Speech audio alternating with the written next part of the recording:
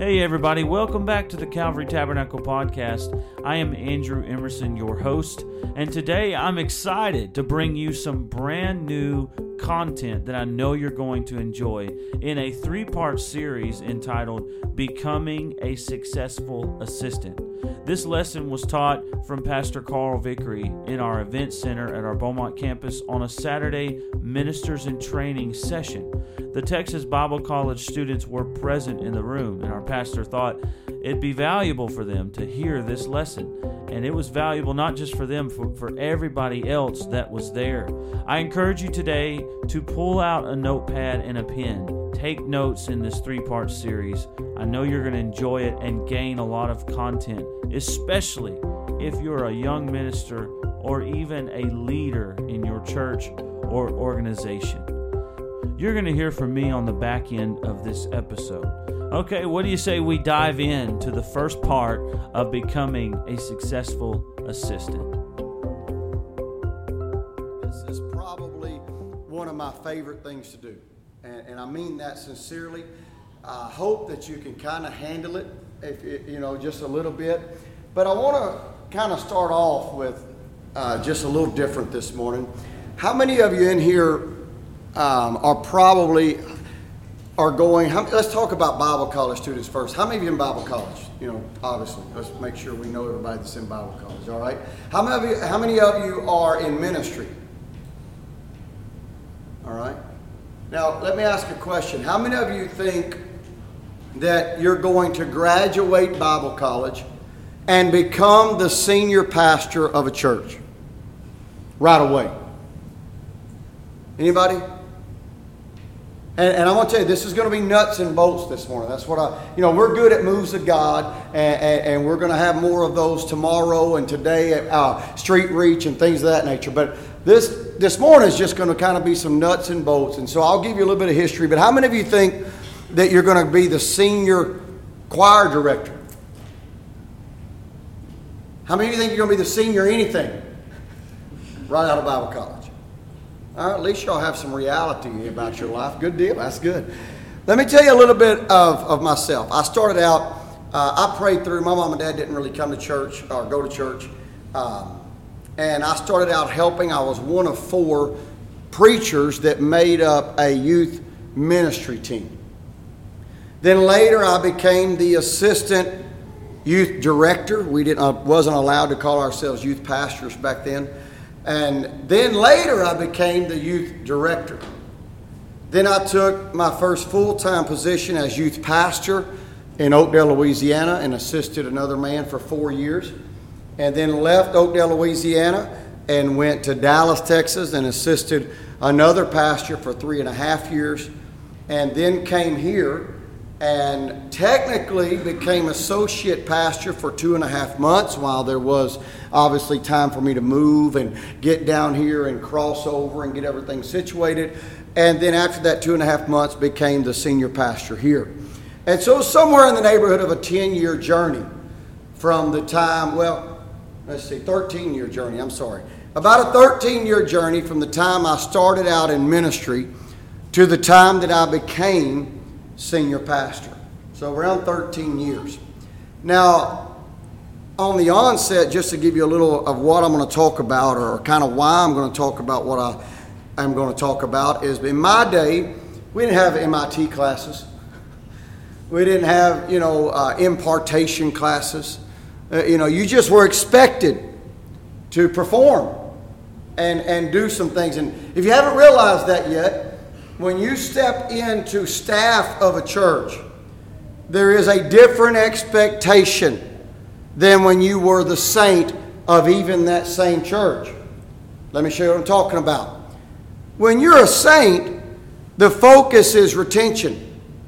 Every pastor, ministry leader, choir director, your goal, you don't want to lose anybody. Right? So you lead with the concept that we don't want to lose you. So you'll fight, you will strive, you will work with those people, right? But when you become staff, it becomes about production. The focus shifts. It's not hey, I can't afford to lose you. It's, hey, I'm paying you. What are you doing? It's not retention anymore. It's production. You're a leader now. How are you leading? So that's kind of that's a hard springboard. Don't worry, I'll recover in just a minute. But just think about where your next step is after Bible college. And that's what I want to talk about this morning. Your next step as a minister and wherever you're at in life. Now, I'm going to share with y'all my apologetic opening. Anybody ever seen one of these? This week. Thankfully, this is a warning. But I was en route. I like to bike, and had a group, we rode 35 miles this morning biking. Had 2 flats, not me, but one of the guys, Brother Charles, had 2 flats this morning. And so that put me a little bit behind. And then as lo and behold, I get ready to gather my iPad together and get my notes and, try to get everything. It has a glitch, has to update the system or something crazy. And so it's like, you got to be kidding me. And then something, I had to uninstall an app and reinstall an app. And so I called Brother Andrew. I said, listen, get them to pray and open up with prayer, because I'm probably going to be right at my office at 10 o'clock. Grab whatever I need from my office, and then I'll come on in there probably about 10:05 or so. But why don't we go ahead and start out with prayer, and I'll be there as quick as I can. And then I get to coming down I-10, and those red and blue lights start flashing. And you got to know, I just got my car out of the shop yesterday, and I didn't know, I was going 95, but I didn't know why he pulled me over.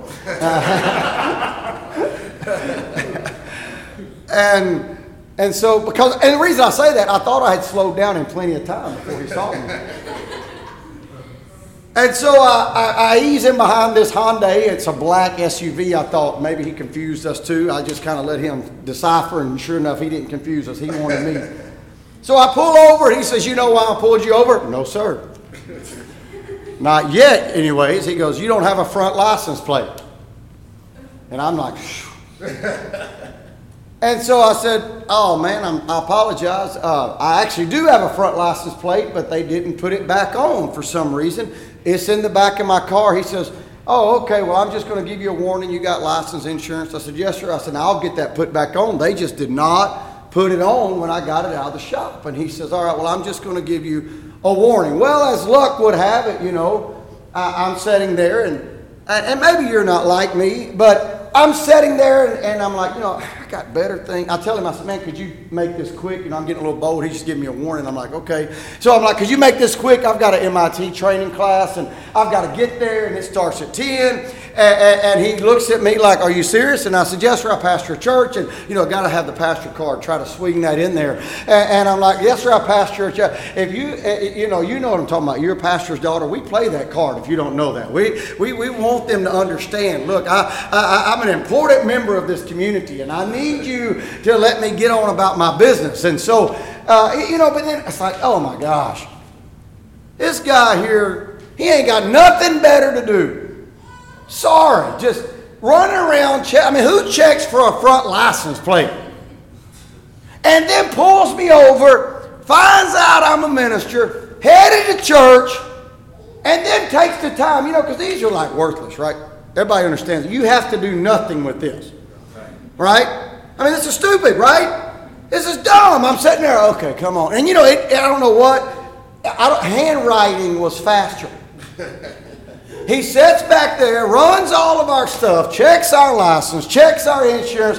It's like, dear God, what is the matter with this guy? I've got to be somewhere. Don't he have criminals to go catch?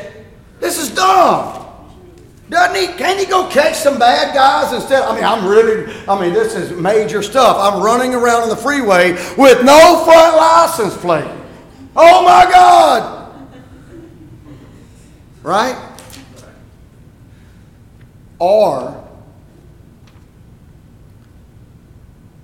he's a good guy doing his job. And I may have been the guy fixing to go blow up the next school. I may have been the guy that was fixing to rob a bank. That car may have been stolen, and somehow when I pulled out of the driveway so fast, I hit the curb and knocked the license plate off.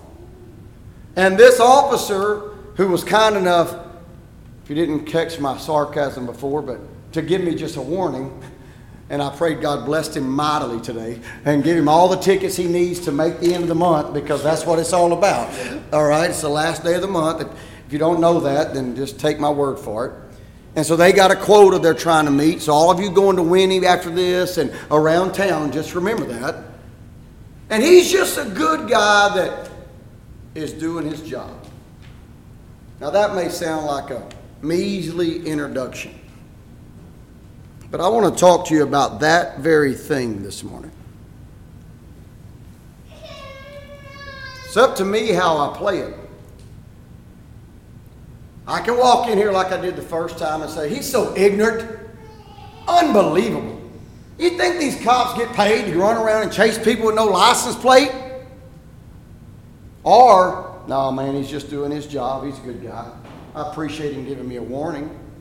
And you know, who knows? He could have stopped a wreck. He could have stopped a gunman. He could have stopped, somebody that was fixing to go do a major crime and could have caught him just because, hey, they didn't have a front license plate on the car, and I appreciate that. May not understand it always, but you know what? I appreciate it on the hindsight of it. Jesus said this, and I'll get to my point. Jesus said, let your yeas be yea. Anybody know that scripture? What's the rest of it? And your nays be nay. And every time we preach that, it's from the concept, if you will, of idle words, right? What if it's a little deeper? Everybody I've ever heard preach it always says, well, watch what you say, just say yes. You got those real super holies. It's like every word, yes, no. Anything more than that, sin. It's like, how you doing today? Yes.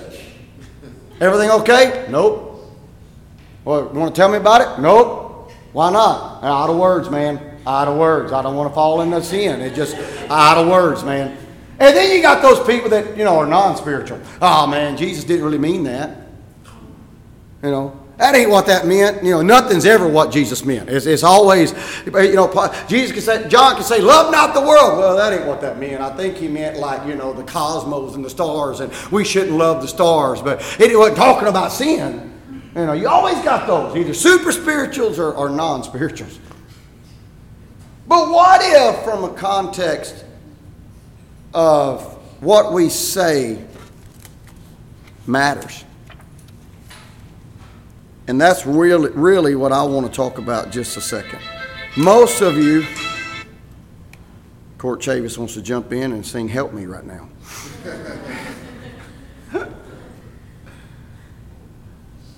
This is my time, Court. I'll call you later. But the reality of it is, most of us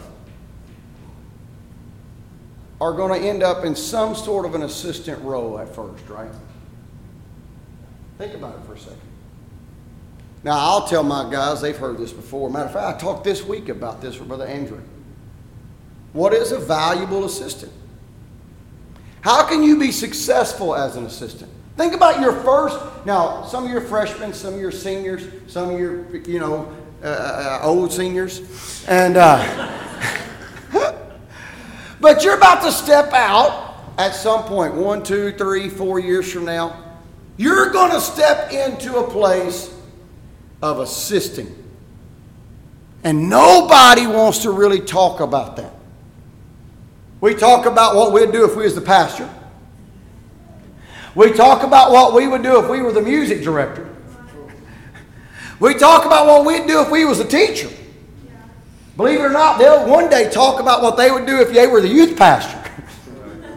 I walked in here last night, I don't mind telling you, it's easy. I walked in here last night, I said, why ain't there a big Xbox on that screen right there for young people to play? I said, in my day, there would have been some Xbox game, like, kids fighting over controllers on that big old screen, just life size. Now, you preached about TV movies. I just don't even talk about my Xbox, you understand. And so, but at some point, you're probably not going to step into a senior pastorate, music director, the boss role, right? How many of you, and most of you are, nobody thought differently, you realize that you're going to be an assistant. The question is, will that assistant role, how does it get you, okay, to the senior role if that's what you desire? And you're looking at a man that does not believe everybody's called to a senior role. All right? There is a second man calling. All right? There is assistant callings. All right? I even wrestled with this when I was in Dallas, just wondering if this is where I should be and where I should stay and just help this man until, I can't help no more, and then help his son. And I sincerely prayed about that, if that was God's will for my life. And so you understand, I want to talk to you about some things that could help you be successful. Whether your goal is to be the senior something, music director, senior pastor, whatever, okay, senior educator, doesn't matter. Or your goal is to continually stay in an assisting place. How do you do that effectively? How do you do that with some sort of guarantee that I can be successful? Now, here's what I'm going to define. The assisting minister is anyone operating in any position such as associate pastor, assistant, or deputy pastor, or worship leader, departmental pastor, administrative pastor, youth pastor, branch pastor, campus pastor, minister of music, and you get the drift. So unless you're the senior pastor, we're going to call you an assistant. All right? And the duties of an assisting minister to most people may look obvious. And the truth is, it's not. It can make or break your ministry. Anybody ever, most of you are probably in church or raised in church to some degree. You ever seen assistants not make it? I mean, I hate to say that, but you ever seen some get fired? I've had to fire an assistant. I won't mention names, but I've had to fire someone before. I've had to set leaders down before. And it's never fun, but it does happen, right? So what are some things that can help us become? Because this is my context. There was 4 ministers that made up a youth ministry team. Why did my pastor pick me when it came time to be an assistant director? And then why did he pick me when it came time to become the youth director? Why me? You ever wonder that? Why do some people, even in Bible college, I know y'all think it ain't fair. Because it's not fair, right? Let me tell you what fair is. Fair is a place where you ride Ferris wheels and buy funnel cakes and eat candied apples. All right? Life is not fair. Ministry is not fair. Bible college is not fair. All right? God is not fair. But it is just. He says you reap what you sow. Whatever measure you judge, the same will be judged back to you. It's not fair, but it's just. You ever wonder why she always gets the solo? You ever wonder why? Well, they always ask them to preach. Every time. I've been in those crowds. Oh, bless God. Every time. Here we go. Mr. Favorite. Mr. Suck Up. I don't know if y'all still use that term. Brown noser, whatever, But the truth is, a good assistant can be compared to a good ambassador. And here's where we miss it when it comes to assisting, and where I hope this one morning could change some of your successes in the future. All right? And I'm not preaching. I'm just going to teach a little bit, and I'll let you go. An ambassador does not reflect his own ideas and visions, but only those of his home country. In our case, the senior minister. A good assistant minister can also be compared, if you will, to a good wife. Uh-oh. Crossing over. Just stay with me. It'll be all right. Think about it. A good wife, what does she do? She runs the house according to the head. She doesn't inject or run it. How many of you ever seen, don't name names, but you've seen a wife that doesn't run it like the husband wants to? In other words, she's going to do what she wants to do. How many of you said, that's the kind of wife I want? Right? How many of you seen an assistant that's going to do what they want to do? All right? Stay with me for a second. If you are not faithful with another man's ministry or woman, do not ever expect to have anything of your own. Watch me. Luke 16 and 12. Most of you probably don't even know this is in there. It says, and if you have not been faithful in that which is another man's. Now we know the faithful over a few, ruler over many part. But look at verse 12. He says, if you have not been faithful in that which is another man's, who shall give you that which is your own? Stay with me. Because I'm going to give you some points and I'll let you go. But I want you to get this because we don't teach on this enough. All right, we teach on what it's like to be the senior. Well, guess what? Everybody's not going to be the senior. We better learn how to play second fiddle. Guess what? Some of you are going to go home in a couple of years, and that music director that you didn't like when you left for Bible college is still going to be in charge.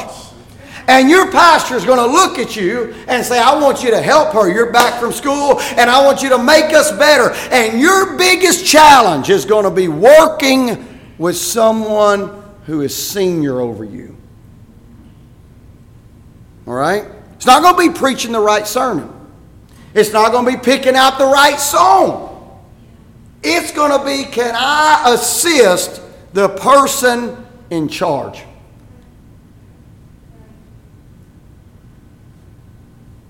There is a proliferation of associate Absaloms, Adonijahs, Ahithophels. If you don't know these, look them up. You can see their demise. Shimei's, Joab's, Judas's, and Lucifer's in the church.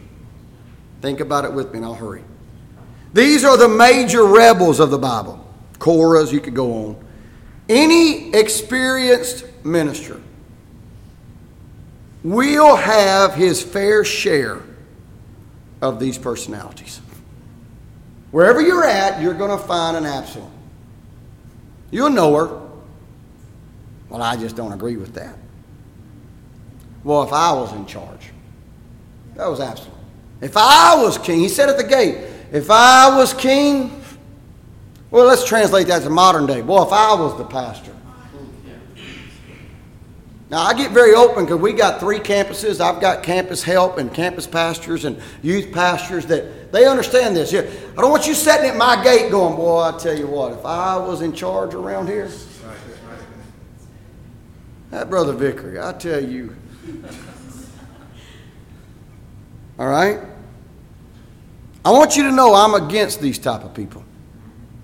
And you should be too. Now, I'm not talking about or teaching against the people. I'm teaching against their personalities. All right? Don't misunderstand me. It's not easy to be the head. Wherever you go, please don't forget that. It's not easy to be the head of anything. It may look easy. Some men make it look, dear God, Brother Stanley makes it look like, living large and in charge. And he's my pastor. I love him to death. But he makes ministry look so easy. I mean, he drives around in fine cars, lives in fine houses, and travels the world. And I got a good friend. He's always posting selfies, headed to Zurich, headed over here to the Philippines. And I'm like, my God. Got this new car. God bless us with this new guy. And, one taught this Bible study. And you're just like, you look at that and it's like, man, how does he do that? Some guys make it look easy, but let me tell you, it is not easy. Let me tell you all a true story, and this is off my notes, but let me tell you a true story. When I was about 17, 18 and preaching, I was preaching out. I had a tent service, when I say preaching out, I mean nursing homes, prisons, Don't get the wrong idea here. I'm not talking about the cause of the times, all right? I'm talking about, I'm getting called to preach in the nursing homes, and I've got a little tent service in Cut and Shoot, Texas, and if you don't know where that's at, there's a reason why. All right? And so I'm running up this tent service, and I'm preaching in nursing homes, and I'm preaching and giving in prisons and all this stuff, and these pastor sons.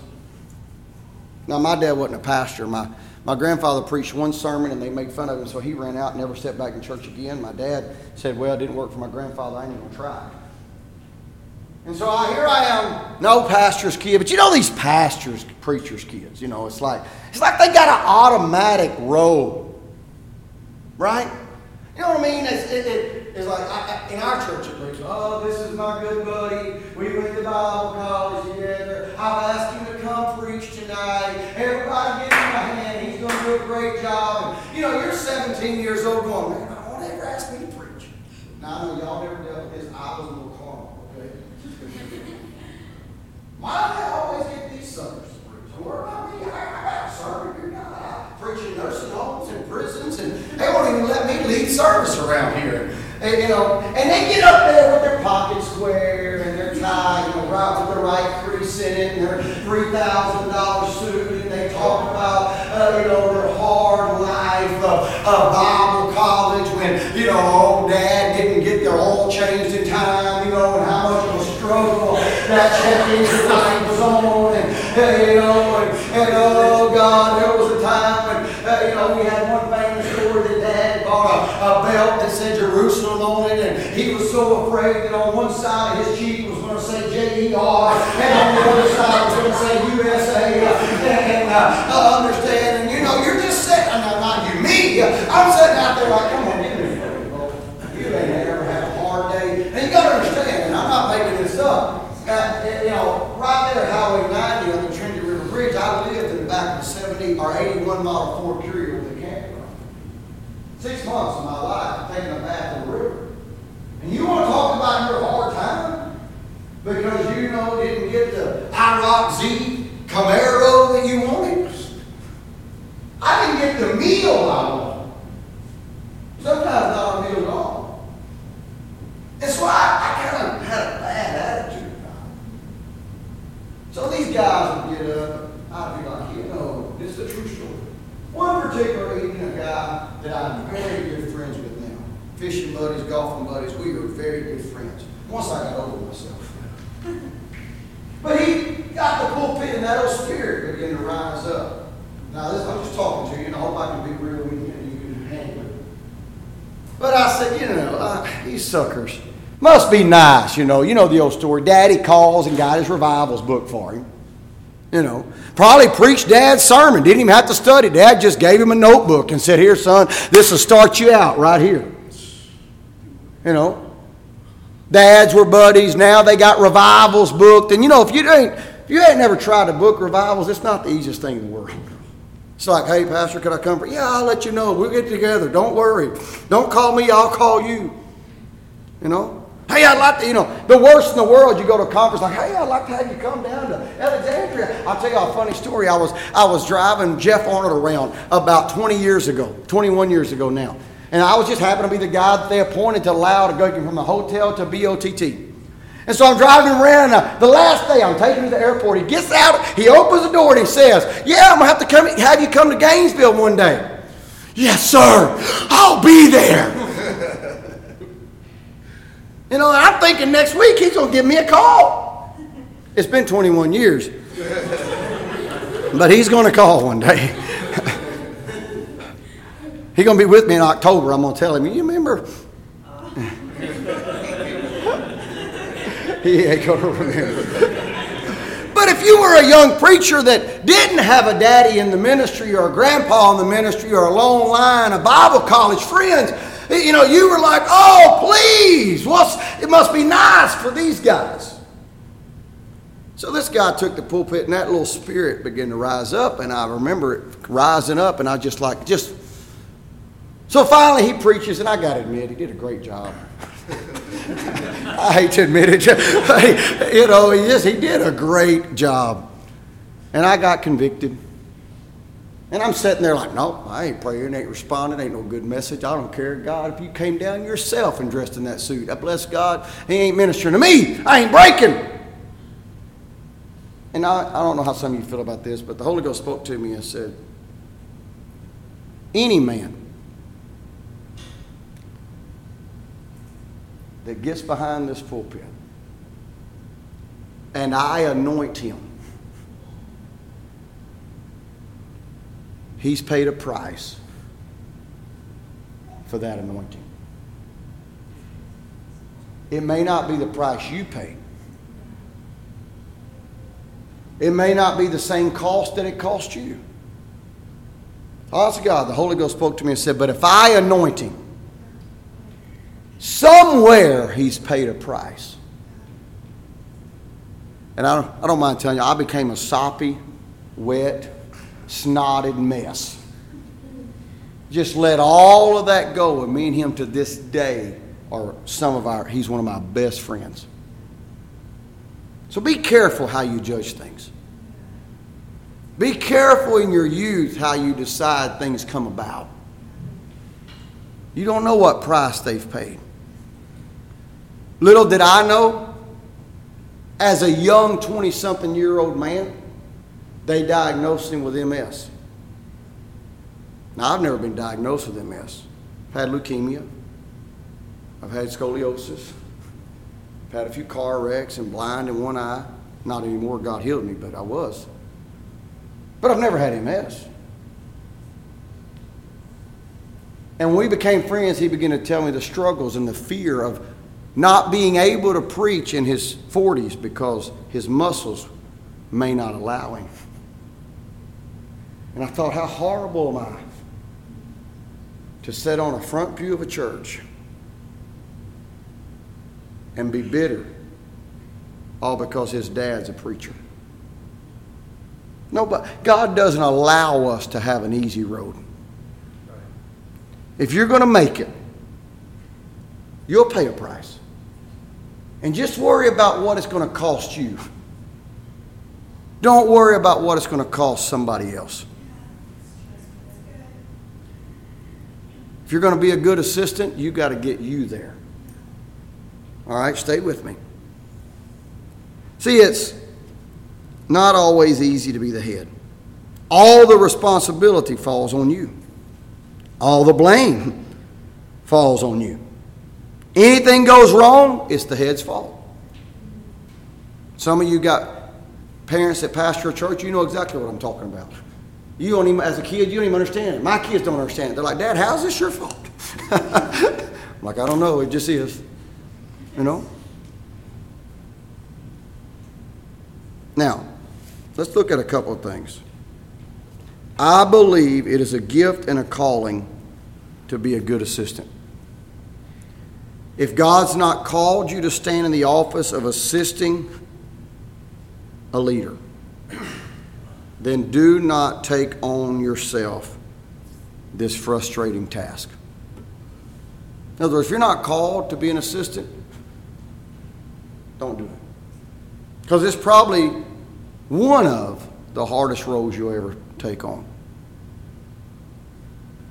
In other words, if you know you are not going to assist a man well, and this is going to get tough, and some of you may disagree, then don't assist at all. Just go do your own thing.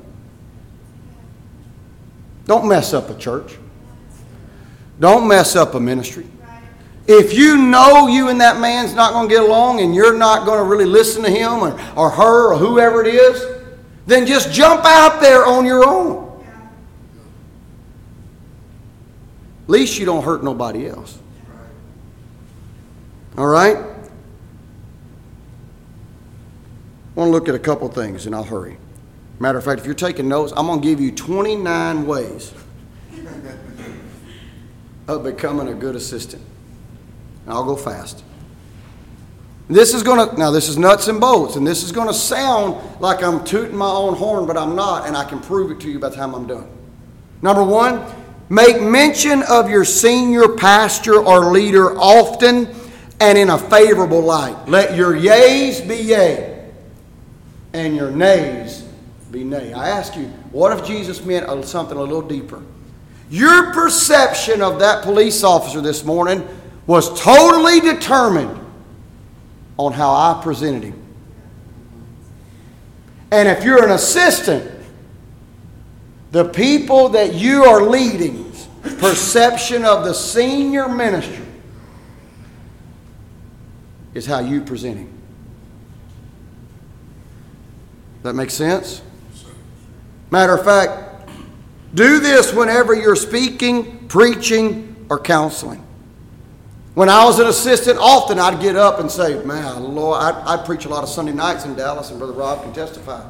I'd get up and over time, I love our pastor. Don't y'all love our pastor? What an awesome man.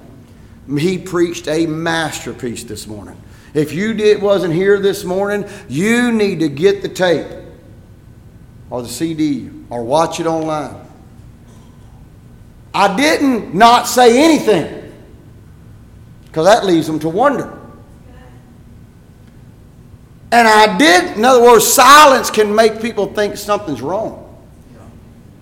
Anybody ever been at a table and they're like, what do you think about pastor? And the person goes, Where's your mind go? Something's wrong. Don't have to be pastor. In our church, Sister Kim's our senior musician right now until Brother Rob graduates, but I understand.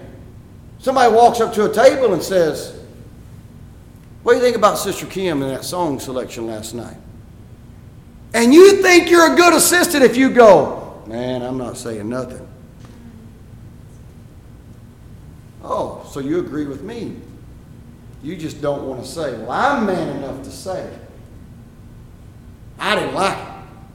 Hey, man. See, that's totally different than, hey, I think she's doing a good job. You're not going to hit a home run every time, but I think it was a good selection. We're working a little harder, and I think Sister Kim's doing the best she can, and she's doing a great job. Oh, yeah, me too. Me too. That's what I promise you. Because they realized, we're not in agreement. All right. I believe we got some great content from this first part of becoming a successful assistant. We only got to the first point of 29 points, but there was so many other great points that were made by Pastor Vickery. And one of the things that I want to bring out briefly is the first part of this episode. He talked and he asked the question, how many of you think you're going to be a lead pastor?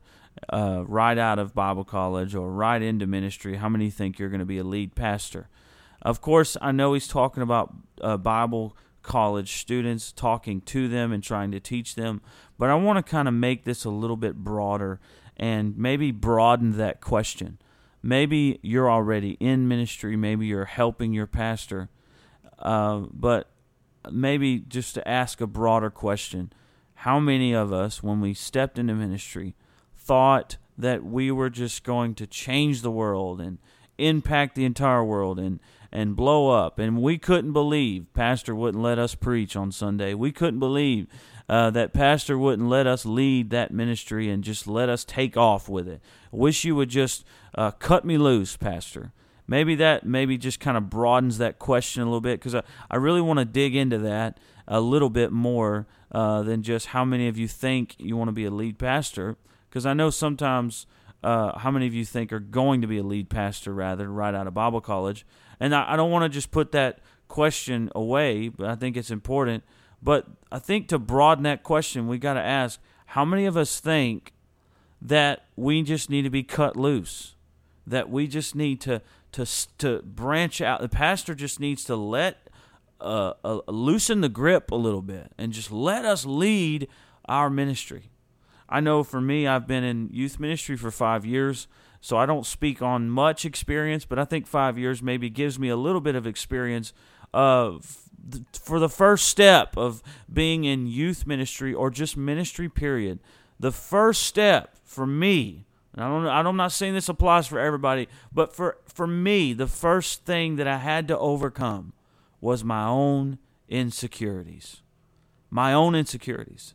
To realize that even as a youth pastor, I'm representing him. I'm representing the head of the church.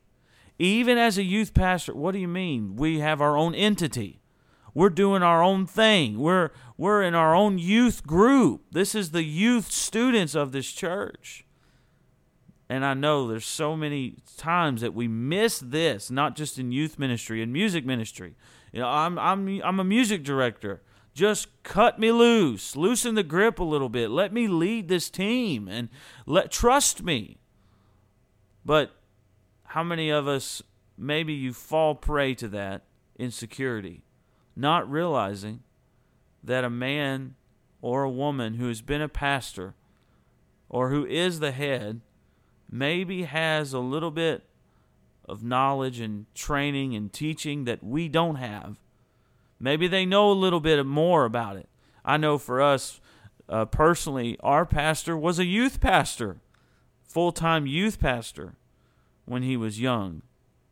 And so he had, I don't know exactly how many years, but more than 5 years, I assume, in being a youth pastor. And why couldn't I learn from him? Now, as a young youth pastor, I'm going to tell you, I had a lot of insecurities. I don't need help. I got this. I know what I'm doing. That's an insecurity. That's not not just a pride thing, but it is an insecurity to really think that I got this. I don't need anybody's help. And I think one of the first things we've got to overcome is that insecurity.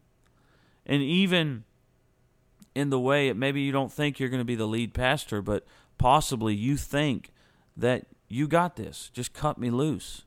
Just let me go. Cut me loose. Unleash me a little bit. And I think we have to guard against that mindset, to realize, you know what, I'm not just a minister, a loose cannon doing my own thing, but I'm doing what my pastor desires me to do, and I'm doing it under his authority, under his leadership. That's one point I want to bring out. And in the very end, of course, Pastor talked about making mention of your pastor often in a good light. Now, I myself practice this a lot, and I'll say, now, we don't want to fall into this danger of only doing it when he's around. That's the point of that point, is that the really context of that point is that we do it when he's not around. We do it when we're leading our ministry and pastor's not there. And we make mention of him, often in a good light. I can tell you, even I lead a Spanish church in Calvary Tabernacle, and in that Spanish church, they most of them do not know our senior pastor. Most of them do not have a personal relationship. I've taught them a Bible study. I've prayed with them. I've called them. I've talked to them, been to their house, visited with them, had lunch with them, had dinner with them. Our senior pastor has, of course, he's leading 3 campuses. He's leading a staff.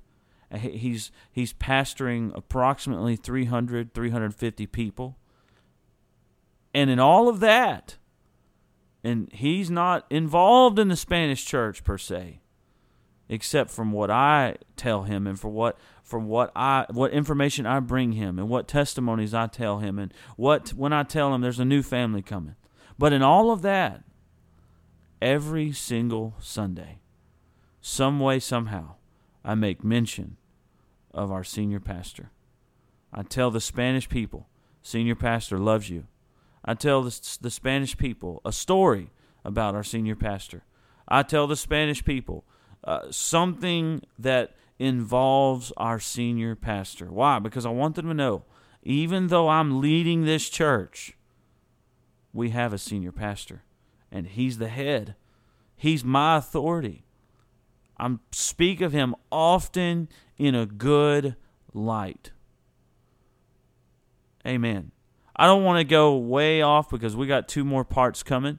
I don't want to go into more content because I may spoil it for you for the next couple of episodes. But you do not want to miss the next episode. We're going to try our best to post it next week.